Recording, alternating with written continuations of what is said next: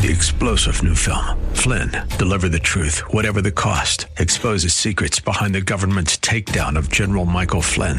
Flynn knew what the intel world had been up to. He ordered the first audit of the use of contractors. This set off alarm bells. He told the truth. He was the most dangerous person for Donald Trump to hire. They had to get rid of Flynn.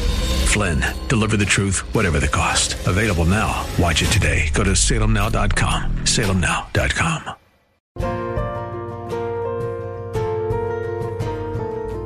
Hello, and welcome to In the Word, a ministry of Calvary Chapel of Orlando. We hope that God speaks to you today as we continue our study, verse by verse, chapter by chapter, with Senior Pastor Will Ramirez in the book of Luke.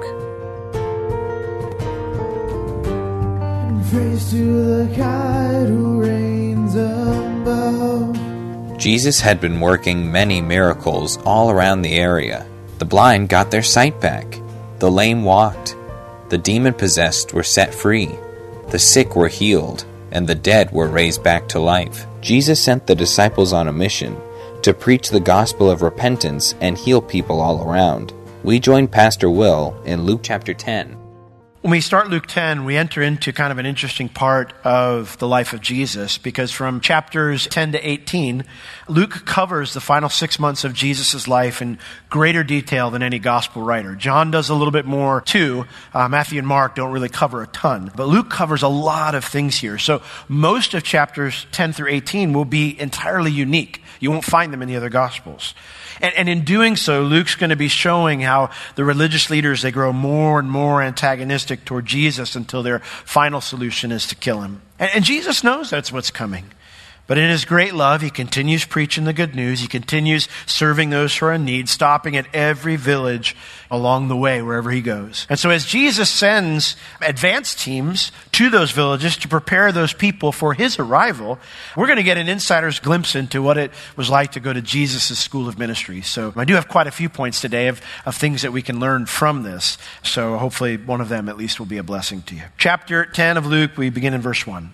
It says, now after these things, so after he's traveling to Jerusalem, most likely still en route to Jerusalem, it says, the Lord appointed 70 others also and sent them 2 by 2 before his face into every city and place whither he himself would come. Now, the last time Jesus did something like this, because it was too big for him to reach everybody, he just sent the 12 out. So now he's got 70 he's sending out, which means they're covering even more area, which again is likely because he's on his way to Jerusalem. These would be those who had stuck with Jesus when many other disciples had left him. When Jesus' popularity started to go down and some of those who had followed him from the beginning were no longer following him, these guys had stuck by his side. This we're going to see here is their specific marching orders. We studied our specific marching orders the last couple weeks in Luke 9. But these instructions are for these 70 people for this specific mission. So why does Luke share it with us? Because there are principles here, even if this is not our specific mission,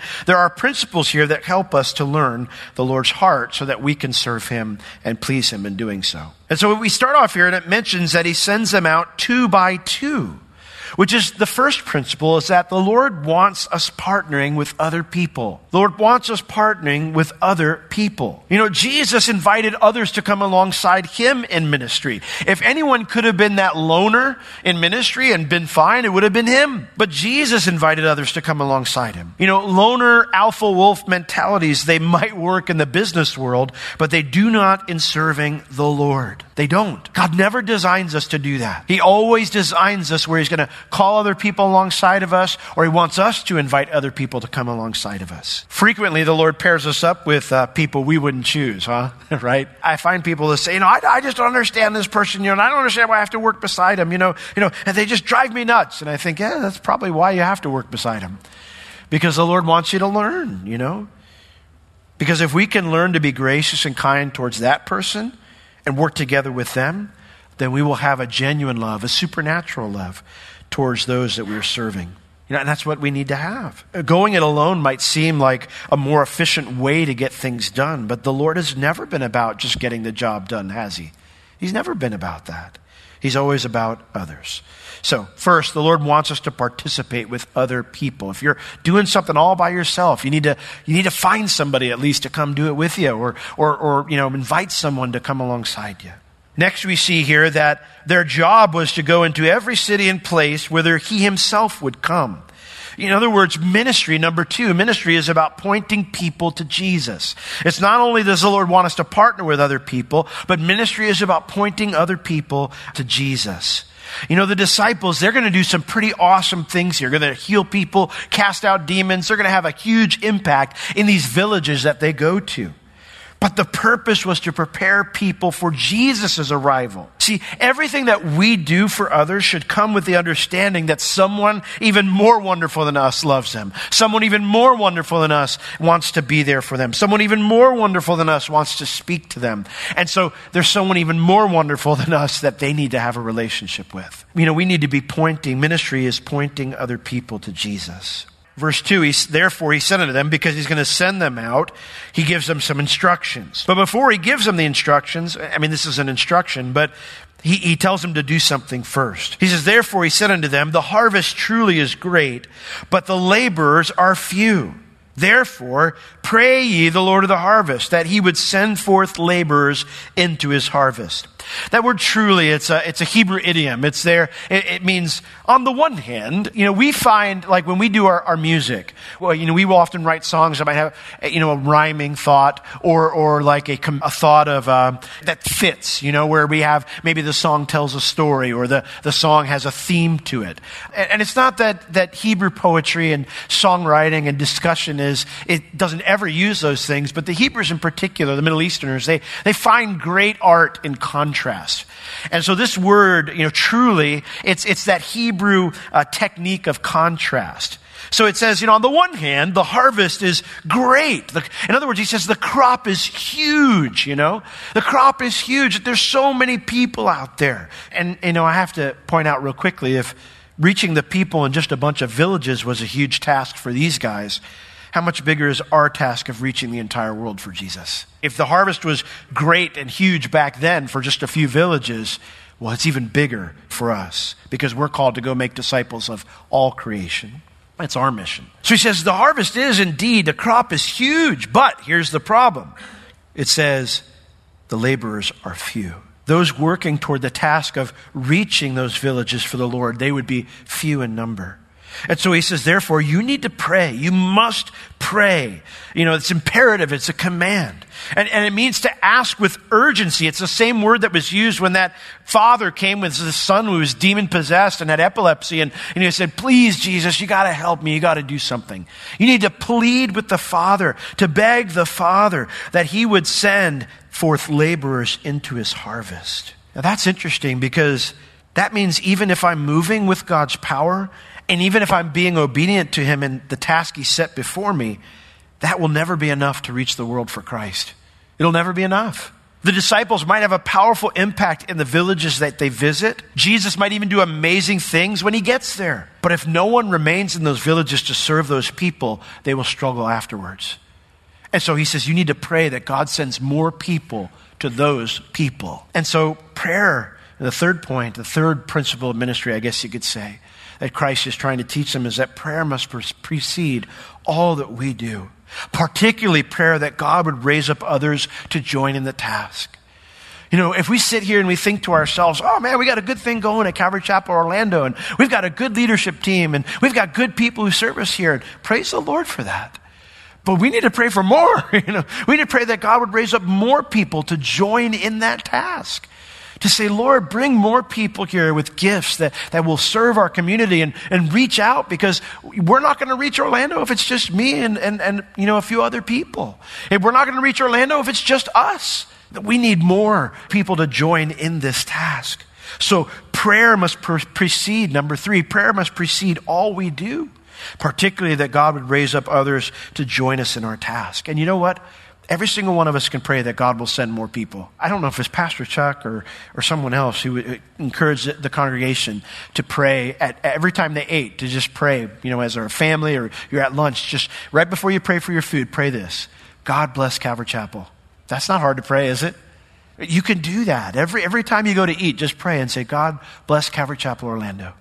You know, when I heard that, I thought, Lord, that's a quick prayer. I can just ask you to bless our church, you know, and I started doing that after I heard him say that. Let's do that. Let's pray. God, bless Calvary Chapel Orlando. Lord, send more laborers into Orlando, to the harvest that's here, so that this crop that is huge, that you want to harvest, that we can reach those people for you. We can all play a part in the mission of reaching all the world through fervent prayer. And it's not just saying it haphazardly, you know, or Lord bless Calvary Chapel, you know, you don't even remember you prayed it, you know. But fervently, just ask the Lord, say, Lord, I'm really asking you for this. Will you please do this? We need you to send laborers. Once the disciples understood that they needed to pray first, it was time to get going. And so in verse 3, he says, now go your ways. You got to get going. That's literally what it means, is you got to get going. And he says, behold, I send you forth as lambs among wolves. So carry neither purse nor scrip nor shoes, and salute no man by the way. Again, this is interesting. He says, you got to get going. So the idea of don't carry any purse, or which would be like money bag, or nor scrip, that would be like, you know, your travel bag, nor shoes, that would be an extra pair of shoes. And then he says, salute no man by the way. This wasn't a prohibition against saying hi to anybody, or against taking money, you know, or wearing the shoes that were on your feet. The idea is he doesn't want them going back home to prepare for a long journey. If we were going to go on a mission trip, we would usually prepare by making sure we had enough clothing and making sure we had our suitcase all fulfilled so we could get through the laborious conditions for the next 2 weeks without hot water. We might bring a little portable water heater in our suitcase or something like that. The idea here is they needed to get going. No going home to say goodbye or to set the house in order. It was go time. When you go like that, that requires a little bit of faith, doesn't it? I mean, you're going to have to trust the Lord to take care of you. You're not going to be able to rely upon your great skill at packing or your great skill at planning. You just got to go. And that's why Jesus says, behold, I send you forth as lambs among wolves. It was interesting. I was watching. I thought, what is it like when a wolf attacks, you know, a herd?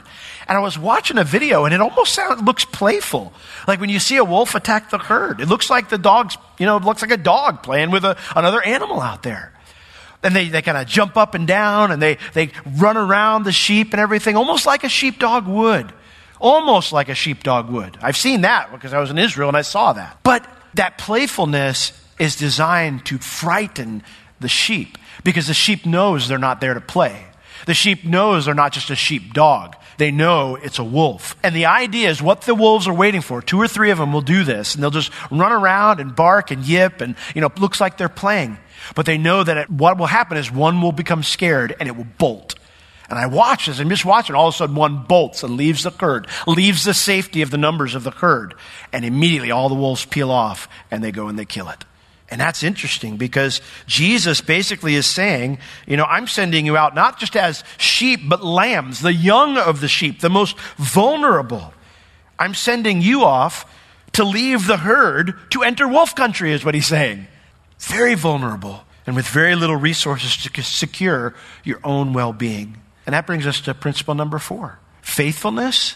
I know it sounds simple, but it requires faith. Faithfulness requires faith. He's never going to call us to something where he charts everything out for you and everything looks perfect and it's all going to go that way. He just never does that. You know, there are times I'm that type of person. I like to plan everything out ahead of time. You know, I'm the type of person, you know, there was an episode on some sitcom where they went on family vacation, and there was like the dad had the clipboard of fun. And the clipboard of fun was anything but fun, because everything had to be done a certain way. And so they were having a good time, and he's like, okay, now we got to leave and go do this to make sure that we have fun. And everybody's going, we're having fun. We don't want to go do that, you know, but they had to follow the clipboard of fun. I'm that type of person. You know, I want to make sure that we follow the plan and we do everything as it's supposed to. God has a clipboard of fun, but he's not letting you see it. So if you're going to be faithful in the task that God sets you on, it requires faith. You're going to have to trust him. There's going to be times when God puts you in a situation you're not prepared for, in the sense of that you thought about it ahead of time and you thought all the details out and you knew exactly how it was going to go. You are going to find yourself in places where you go, wow, Lord, I don't know what to do. And he's going to go, it's okay, I do know what to do. Trust me. I've already got this covered, because even though you haven't planned it out, I have. So faithfulness requires faith. That's number 4. Now, next we go down to verse 5. That's how they're to go. Now, what are they to do when they get there? Verse 5. And into whatsoever house you enter, first say, peace be to this house. Peace is that word shalom, that greeting, that Jewish greeting. When we say hi, we really don't think a whole lot about it. And say, hey, how you doing? It's funny because sometimes you see people get annoyed. I take things at face value. I'm just how I am. And so if someone says, hey, how you doing? I will say, oh, I'm not so good. If I'm having a not so good week. I'm not going to say, oh, great, if I'm not great. And you can see sometimes that people are going, oh, I wish I didn't say and ask him how he was doing. I was just trying to say hi, man, just trying to be polite, I didn't want to have a conversation. But shalom never was that way in that culture. Shalom was a gift you pronounced upon a person. It means to give someone welfare, to give someone comfort from God. So it wasn't necessarily something you said, it was something to be received. And so when you would go into these 2 by 2, they would go into the town, village, and they would say, hey, peace be to this house. I want to bless you. The question was only whether they were welcomed to bring their peace there or they were not welcomed. So if they welcome you, he says this, if the son of peace be there, son of peace is a Hebrew idiom that just means, someone who wants God to work in their lives. So the opposite of that is the son of Belial, the son of Satan, who doesn't care what God thinks. So if they are interested in God working in their lives, and then he says, then your peace, your blessing, shall rest upon that home. And if not, well then your blessing will return back to you.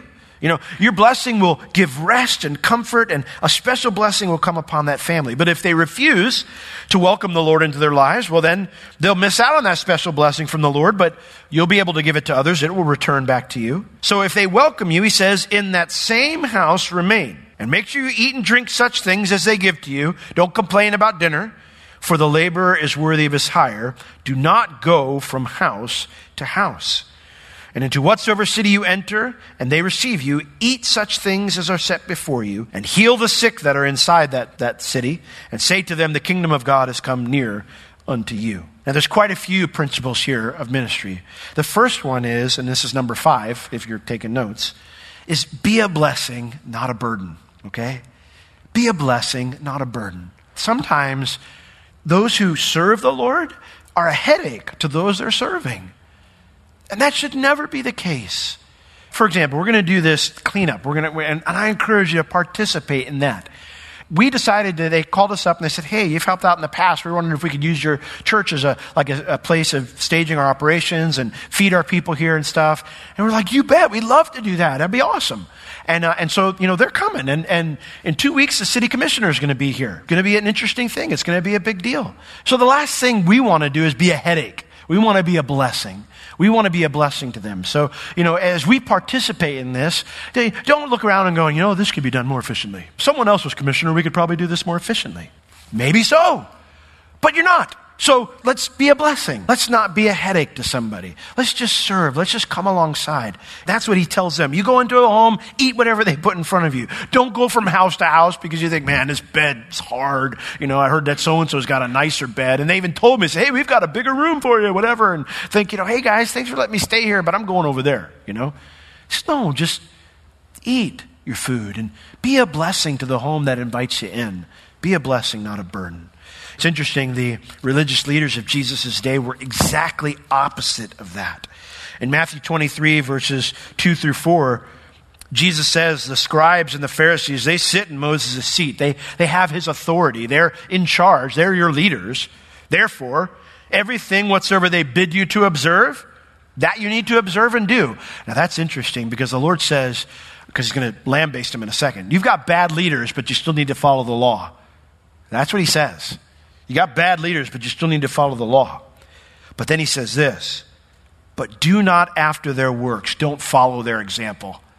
For what they say, and they do not. They say one thing, but do something different. And here it is.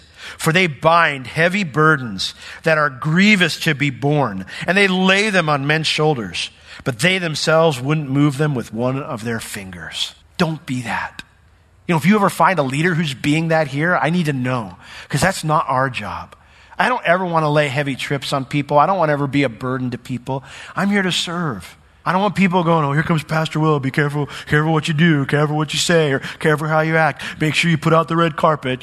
Who's got the flowers, I don't want any of that, I don't want to be a burden. We're here to serve you guys. And any pastor is a pain in the neck, don't have him be your pastor. Now, next Jesus mentions here in Luke, he says, not only there be a blessing, not a burden, but he tells them to help those who are hurting. He says, I want you to heal the sick that are inside that city, inside that village. The word there, heal, it doesn't just mean to cure, it means also to take care of. And it's imperative, it's a command. You must do this. And so we find, principle number 6 in ministry is about helping those who are hurting. Helping those who are hurting. If all we do is preach, then we don't show the compassion and care of Christ. If all we do is help people, then we do them injustice by leaving them without any real life change.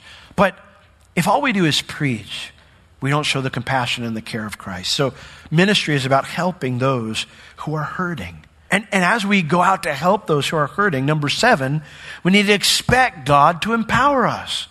It's funny. Jesus says to him, you must heal the sick that are in that city.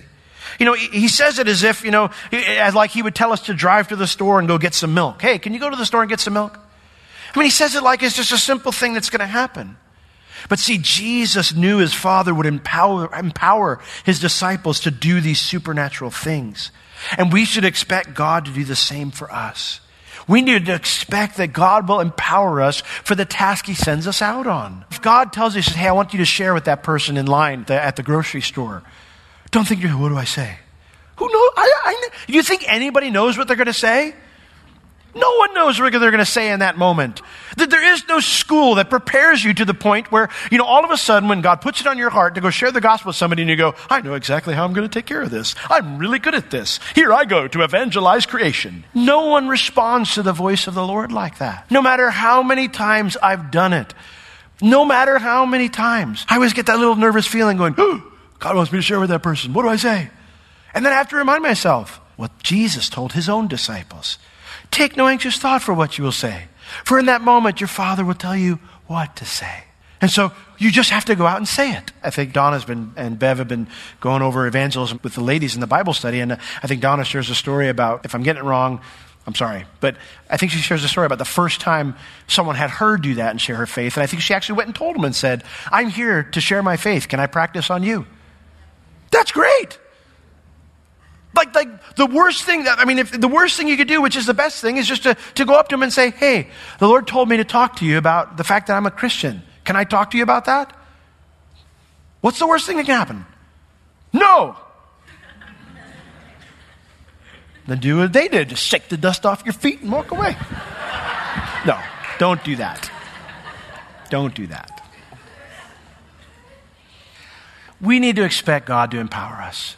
We should not cower, and think to ourselves, I don't know what to do. Nobody knows what to do. God knows our frame that we're simply dust. Sometimes we're not there necessarily to be the one to lead them to Christ. We might be the one to get them to start thinking about it for the very first time. We might be the one to water a seed that someone else planted maybe a couple years ago or maybe a couple days ago. It's funny, I try to pray every day, not every day, but I pray, Lord, lead me to somebody who I can either share my faith with or lead me to somebody who I can invite to church. And I was going to get ice cream one day, and I prayed that morning. And I went to out of the blue, the person serving me at the counter goes, hey, how was your day? And I said, well, I said it was a long day. And she goes, oh, what do you do? And I thought, no one ever asked me that question. I said, well, I'm a pastor of a church. She goes, oh, cool, my brother's a pastor of a church. And I said, awesome, where at? She told me where it was. I said, is that where you go to church? She goes, no, I'm working here a lot on Sundays, so I don't really go to church. And I said, well, do you know the Lord? She goes, yeah. I said, well, you need to go to church. I said, we have a midweek, young adult study that you could go. She was a younger gal, and said you could go to on Thursday night. I said, I want to encourage you to come. Where is it at? Calvary Chapel, Orlando. Got my ice cream. God bless you. Went out to my car. Did not plan that at all. And to be honest, I was a little caught off guard at first. No matter how many times I've shared my faith, every time it's just a matter of being obedient to the Lord's voice, trusting that he will empower me, expecting he'll empower me. Jesus says here, not only do you heal the sick, but say to them, the kingdom of God has come near unto you. Which brings us to point number 8. We need to give the good news. We need to give them the good news. He says, you need to say it. You can't just act like a Christian. You need to say it. God, he says, the kingdom of heaven, God is near to you right now. It's come near to you. God's kingdom is available to you right now if you'll just turn to him. We've healed your illnesses, but now it's time for you to let God heal your heart. Jesus loved taking away people's suffering, their temporal pain, but he was only satisfied seeing them pass from death to life. And we need to remember that when we are out there helping people or having compassion on somebody, you got to give them the good news. You got to tell them that there's a God out there who loves them and who died for them and can forgive all their sins if they'll turn to him. That it's right there in front of them. All they have to do is give their life to him. You got to give them the good news.